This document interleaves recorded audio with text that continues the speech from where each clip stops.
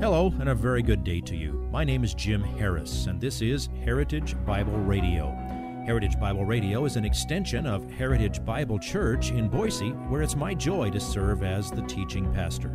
Every day, we devote our radio time to studying a portion of the Word of God so you can know Him better through Jesus Christ and serve Him better through your local church. This week on Heritage Bible Radio, we are in our study through the book of Mark, specifically in chapter 1, verses 21 through 28. This is Mark's first account of Jesus' encounter with something you and I don't typically face on a daily basis, demons. Now, we know from Scripture that a demon is an angel created by God who rebelled against God by joining Satan's rebellion. We know that approximately 1/3 of the angels originally created chose this route, and that their destiny is final judgment and the lake of fire. Now, we don't encounter them in visible ways every day and see their direct influence through possession as commonly as it was encountered in Jesus' day, but they are no less real. They just work in different, more subtle ways in our lives. The people at Jesus' time were already amazed at the authority that Jesus exhibited when he taught. But one of the testimonies to Jesus' claim to be the Son of God, speaking with divine authority, was his impact on demons when he encountered them. Pastor Jim will help us understand the passage and its implications all week. Here is today's portion of the sermon entitled, Amazed or Terrified. I was thinking while Miguel and Dirk were playing the instrumentals during our communion time and leading the little interlude there in the song, one of the several Hebrew words in the Old Testament that has to do with praising God and glorifying God and worshiping Him corporately, that the Hebrew word literally means electric amplifier. No, that's a different one. There's a Hebrew word that means, it comes from a root that means to pluck, vibrate. Just to be able to connect with sounds and the sensory perception of all of those things. That's why it's impossible to worship alone in the way that we worship together. If you ignore the corporate worship of the body of Christ, you're ignoring His bride. You're missing such an important part. What a wonderful day it already is. We've called upon the Lord. We've celebrated the arrival of one of our dear friends in His presence. We've come around His table, and now it is our privilege to open the Word of God. And we're going to come back to the Gospel of Mark. He's my new best friend that I'm hanging out with these days as we get to know each other and his way of portraying the life of Christ. We have so far finished Mark's introduction. I think he put verse 1, as we call it, chapter 1, verse 1, as a title of the book. The beginning of the gospel of Jesus Christ, the Son of God. This is the beginning. It goes on through the centuries. It is all about the gospel, the good news of salvation. It's all about Jesus, who is the anointed one, the Christ, the Messiah, and He is God the Son. Everything that Mark's going to say is about that. Now, the introduction that we have seen already summarizes how he is presenting Christ as the Messiah. He is the Son of God. He was preceded by a predicted royal forerunner, John the Baptist. He was introduced in what you might think of as sort of a public coronation at his baptism. He defeated the prince of darkness, verses 12 through 13.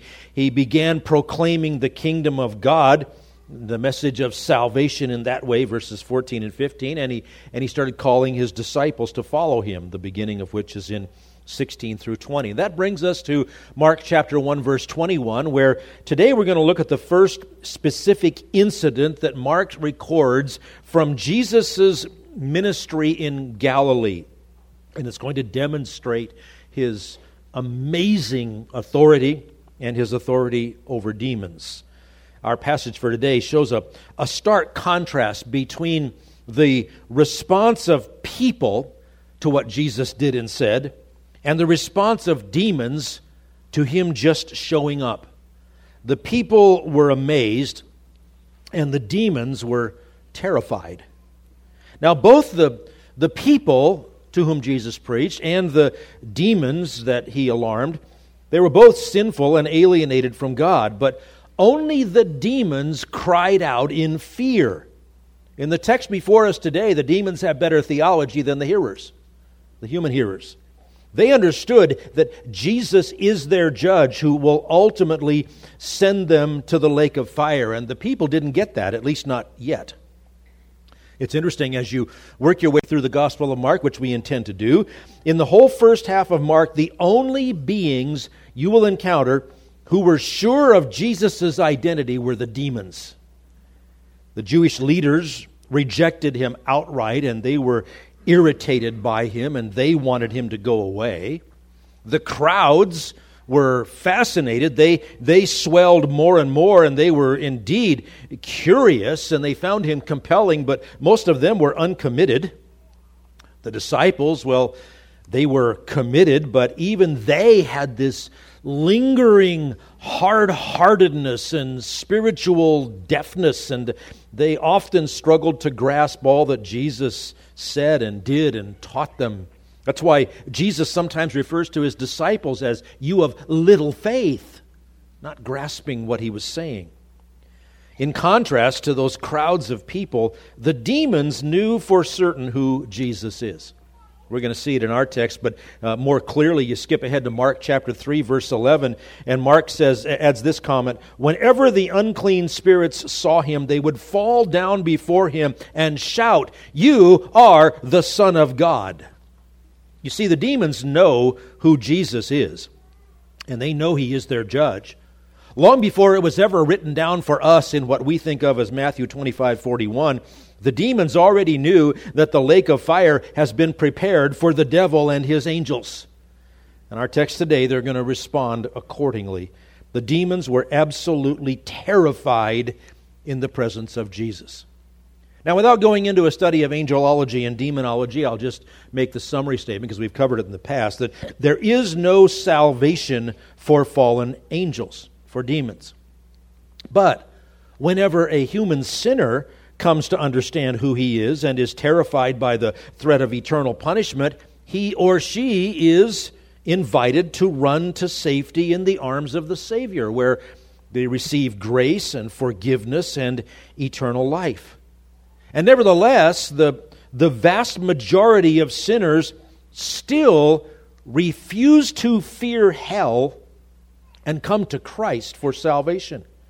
That's the irony that is depicted in our passage for this morning. The demons recognize who Jesus is, but they have no possibility of salvation. The crowds were offered divine forgiveness, but they refuse to recognize the only one who can provide it. You could put it another way and say it like this. The demons were terrified and could not be saved. The people were amazed, but they would not be saved. In other words, the people who refused to believe and the demons who had no hope are going to ultimately end up in the same eternal lake of fire.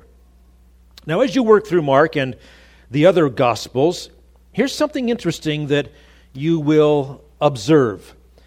During Jesus' ministry, the demons do not attack him. Now, he did his face-to-face thing with the devil. We've already seen that.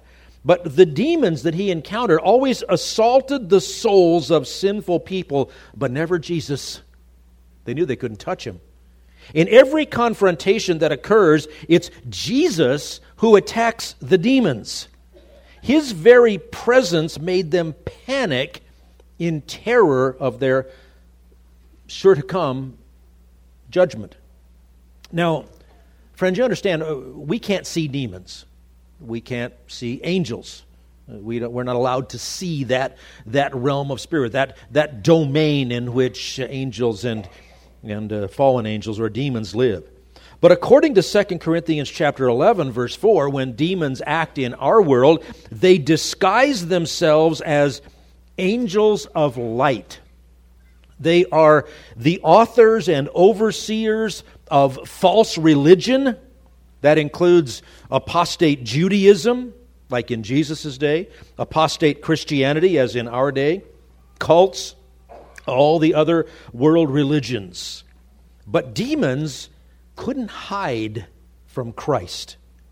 Whenever he showed up near them, they blew their cover of anonymity because they were so terrified of him, and rightly so, they panic. And they just start blurting out who he is and begging that he won't judge them right there. Now, with that background and that little bit of overview, let's look at our passage today, Mark chapter 1, verses 21 through 28. And it's a pretty easy passage to break down. We're going to see people amazed, and then we're going to see demons terrified, and then we're going to see people amazed some more. Starts out with people being amazed. Chapter 1, verses 21 and 22. Now, remember from last time that at least 6 months, maybe a little bit more, have elapsed since the time of Jesus' baptism. During those months, both John the Baptist was ministering in the wilderness down by the river Jordan, still baptizing people. Jesus was in the area of Judea, including going to Jerusalem, where he cleared the temple for the first of 2 times that he would do that.